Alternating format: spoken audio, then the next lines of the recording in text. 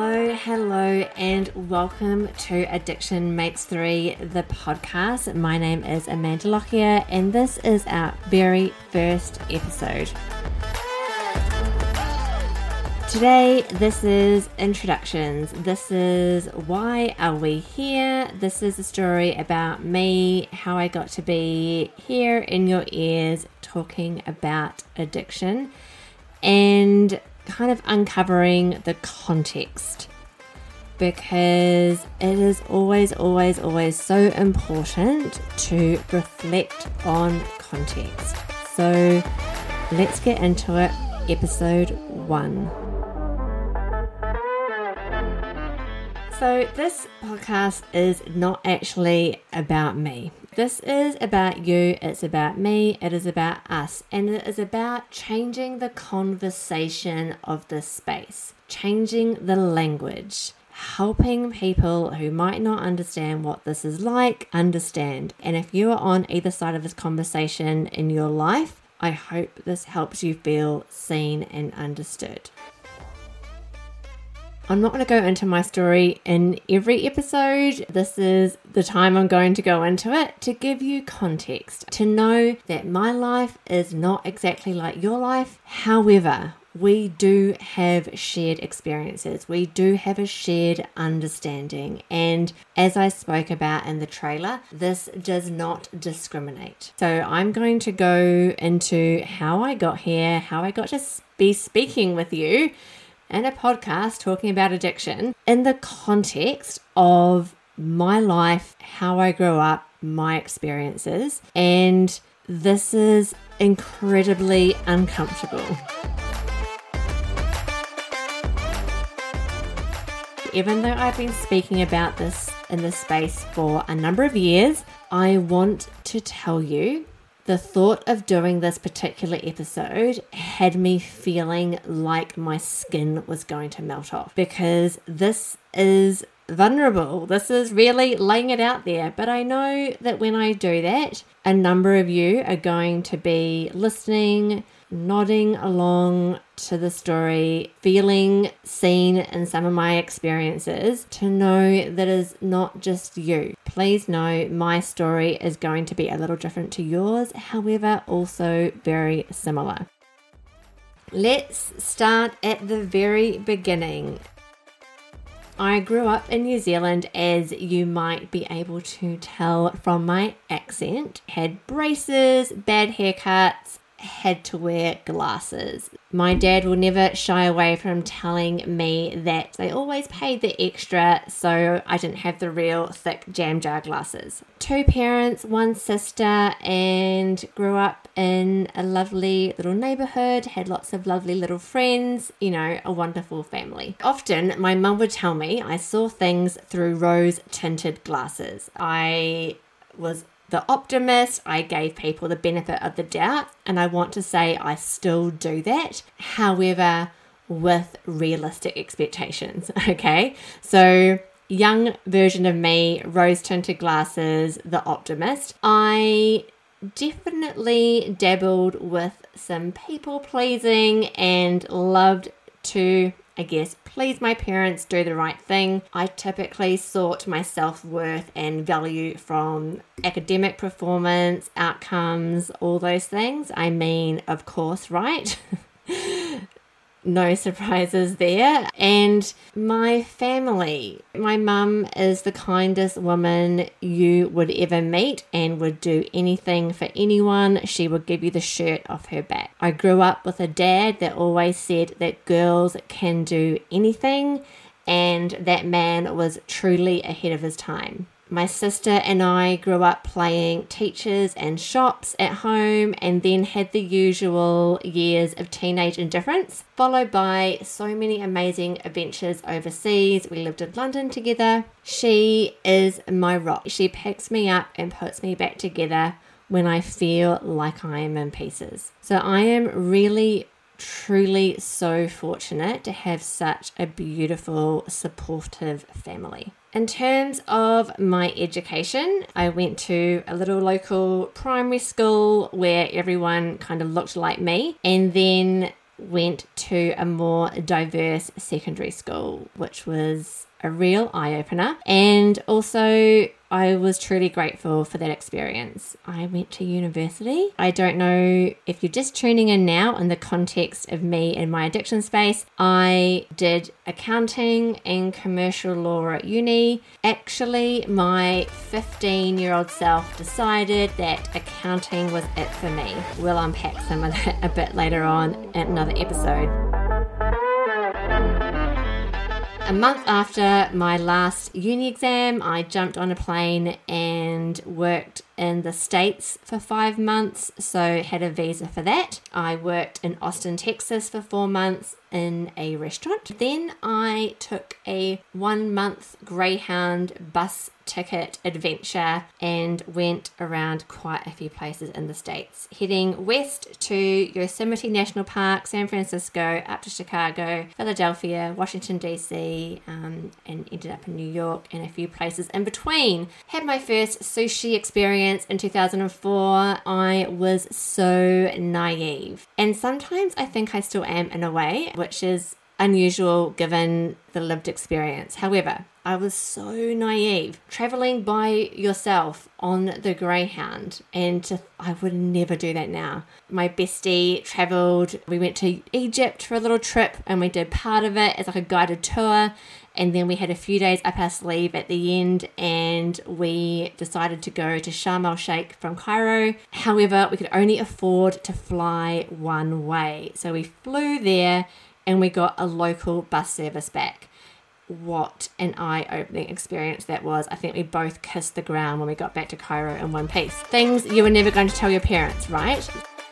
Worked in London, did that for nearly 9 years, and then got to the stage in life where my friends were pairing off with people and they were moving out of the city and they were having kids, and I had no one to play with in London, so I thought, let's move to Australia. That sounds fun. And I had lots of friends that had since moved back there. So I moved to Sydney, Australia in 2012, met a lovely man there, and it was all the love.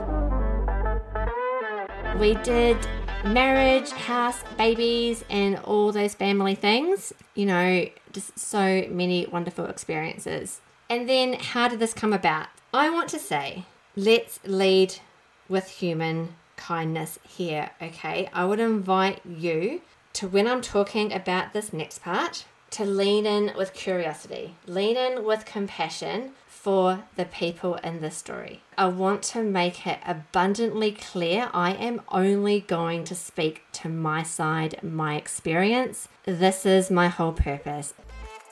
How did we come here to be at Addiction Makes 3? In late 2019, I was absolutely desperate for support. Things were not great. And when I say not great, that is the nicest way I can put it. It was absolutely awful, and I just did not know what to do. At that time, I had a 2 and a 4-year-old. I was back at work part-time. Life was incredibly confusing and chaotic, and it felt like being on a roller coaster that you did not want to get on and you could not get off. It was quite frankly awful. And I do want to say, in amongst that, there were good times. So when I spoke about context at the start, and when I spoke about it in the trailer introduction, it is not all bad. It is not all bad. However, our mind can be incredibly sneaky. When there's not great stuff going on in your life, it can really zoom in on the not great stuff and just blow it up so it feels like it's touching every part of your life. It absolutely does take away from being able to enjoy great moments, absolutely, and we're going to get into that another time. However, I do want to emphasize it is not all bad, and it was not all bad. It was definitely more bad times than good times. I had been through the roller coaster ride of being on the outside when someone is seeking support in rehab, and that was a time. And again, we'll get into that in another episode. Things were not great. And at that point, at the end of 2019, I have never felt so alone in my life. And I thought, I need connection. I don't know how my mind works, but I thought, I can't be the only person here. I need connection. I'm going to start a blog. So I went and I came up with Addiction Makes 3. Addiction Makes 3. You, me, addiction makes 3.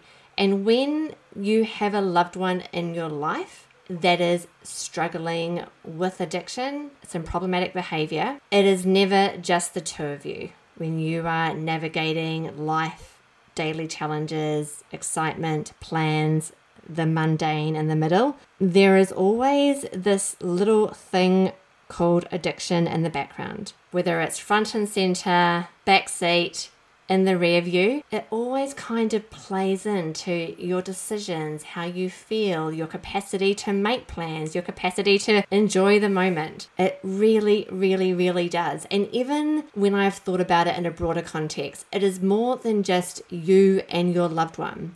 It is how it shows up with you and work, how it shows up with you and friends, you and your family, you and your children. It is there in the background. It absolutely impacts daily decisions, daily thoughts, your life.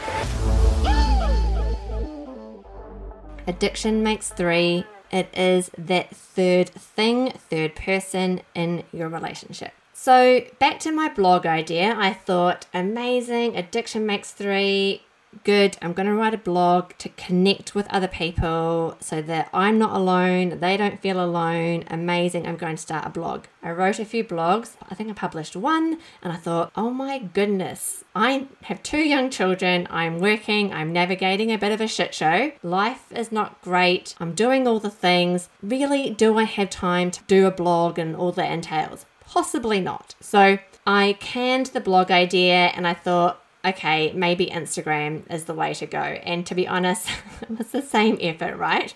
Writing blog posts, writing Instagram posts, same thing. I thought, great, another way to connect with people. And I did that initially anonymously. If you go to my Instagram page and you rewind back to late 2019, you will see me sign off my posts as Mrs. L. So how Mrs. L came about is I saw this lovely woman, Mrs. D, and I cannot remember her full name. However, she is a beautiful lady in New Zealand who has navigated addiction and recovery, and I think she's written a few books, and once I find her name and books, I'll put them in the show notes. So she referred to herself as Mrs. D as she was navigating this, and a similar thing, I think she did do a blog. So I thought, well, if she can be Mrs. D, I can be Mrs. L. So I stayed anonymous in that space for a bit, and then I thought I need to step into some authenticity and be courageous and kind of put my face out there, and I did do that. Still Mrs. L. However, I was so stuck in the shame and the stigma, and I was just petrified that someone I knew would come across one of my posts. And I was worried that some of my family,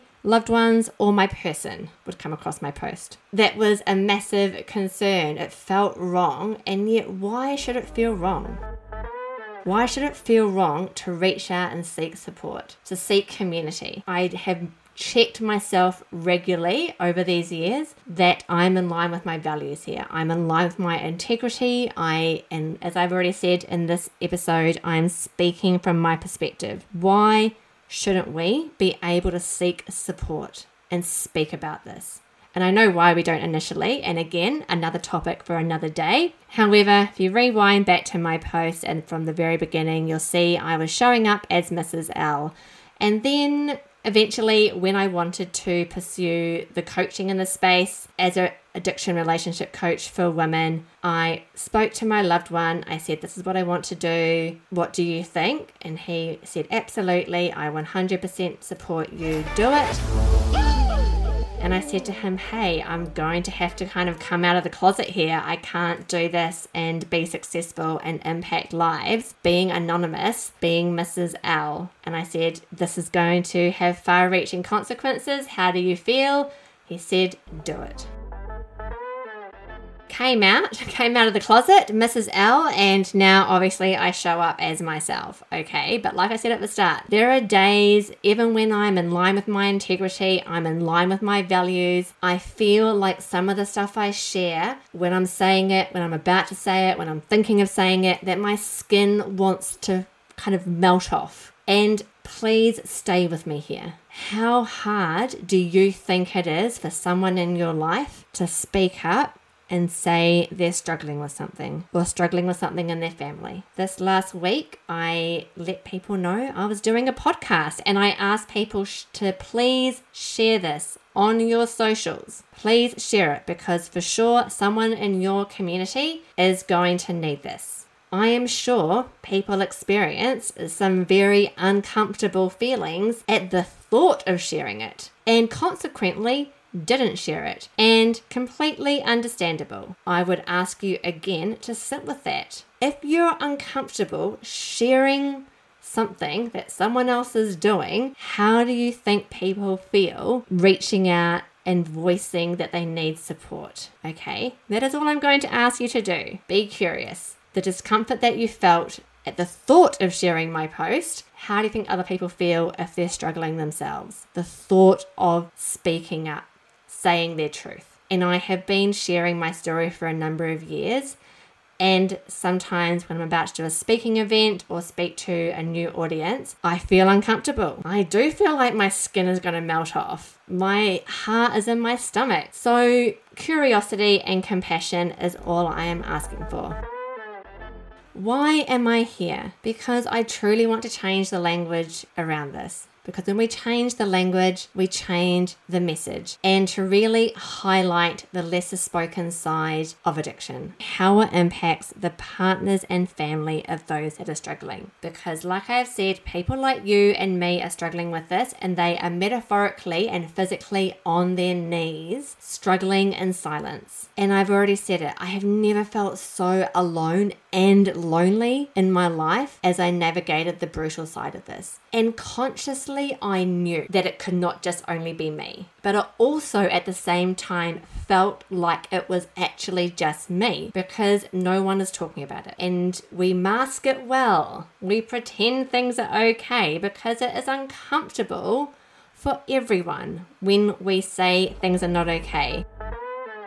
We've made it not okay in our society to put your hand up and say, things aren't great for me, I need some support. And I know that when I bravely stepped into the small suggestion of what was going on in my life a number of years ago with lovely people, that they turned around and shared with me that something similar was going on in their life. Either their partner, a sibling, a parent, or a child. Yeah, I have been burned more than once, that when you're vulnerable, you think this is a safe person. I've had it thrown back in my face. And I'm sure if you're listening and you have struggled with either side of this, you have too. And that stings. But please know, there are good people out there that do understand. And if it wasn't thrown back in my face when I had the courage to share, I was given unhelpful advice, such as just kick them out or just leave them. Here is a hot tip. When you ask someone to do that and they don't, then there is the shame that you offered a perfectly reasonable solution and they didn't follow through. So what that does is then means they can't come to you and ask for support again or a kind ear. They feel shame that they didn't follow through on your advice. And with curiosity, if it was easy just to kick someone out of their home, or if it was easy to just leave someone, we would have done it. So again, let's lead with kindness and curiosity and compassion. And hot tip, and we'll get into some more of these as we go along, if someone comes to you with a struggle or they're having a bit of a tough situation in whatever area, ask them if they would like advice or support, or if they just want you to sit there with them, because more often than not, they truly just want a kind listening ear.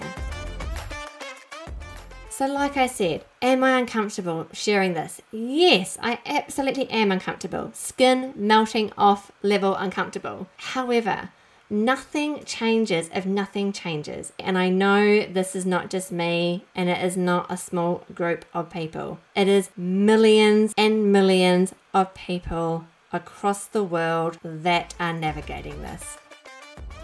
And this is what I would have liked 6 or 7 years ago when things were confusing and life was hard for me. And shame dies when stories are told in safe places. I think Brene Brown said that. So I hope you have a safe place to land. I hope you can find someone in your circle that you feel safe sharing this with, whatever it is, because connection is what we all need as humans.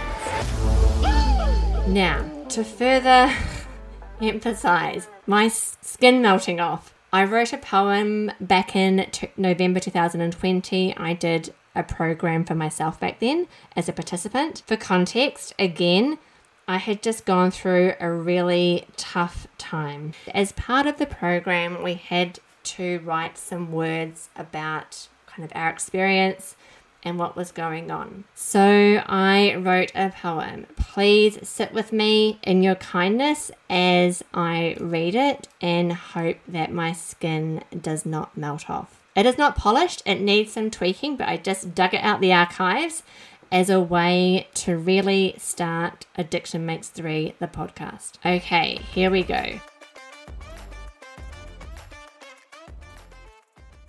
You, me, and he, together we made 3. For a time I had believed it was just the 2, but have since learnt there was always you. I found myself on a merry-go-round of insanity and chaos. It was indescribable, the absolute sadness of living grief and grave loss. In every moment and every turn, your heavy burden I was to learn. Even in the moments that you should not have been, there you were, your presence, felt but not so clearly seen. Lurking and taunting, directing and flaunting, our lives have never been the same. The cloak of guilt and anger grew heavy, along with it, the shame. You aren't he, and he isn't you, but you are pure exhaustion. You have made me crazy, for that I know is true. So we are breaking up, you and I, no longer he and you and me.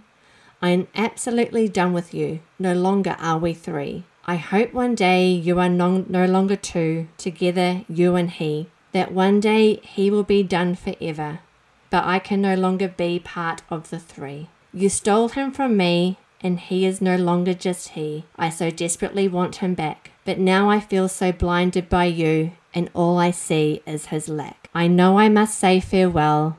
I know I must bid you goodbye. There have been so many tears, but for this I will not cry. I hope that eventually he will too be courageous enough to say farewell to the horror of you. He is he, and I am I. We shall not be defined by you. I sever the tie. I must lean back to prioritize me once more. There was once great strength, but now I'm not so sure. He shall slip, and so shall I. There will be mistakes, I shall not cry. For this road is long, and it has no end. I hope desperately to be reunited with my best friend. Where once stood 2, I barely knew the 3rd did exist. But now we are 4. I do implore that hideous 5th shall not persist. Walking separately and together towards the light, his pathway is his, I shall not fight. Thank you for joining me to the end of the first episode of Addiction Makes 3, the podcast. Hit the subscribe button wherever you listen to your podcast. If you'd like to get in touch with me with thoughts, feedback, or queries, you can send me an email. Details will be in the show notes. Thanks for staying kind, and I'll speak to you soon.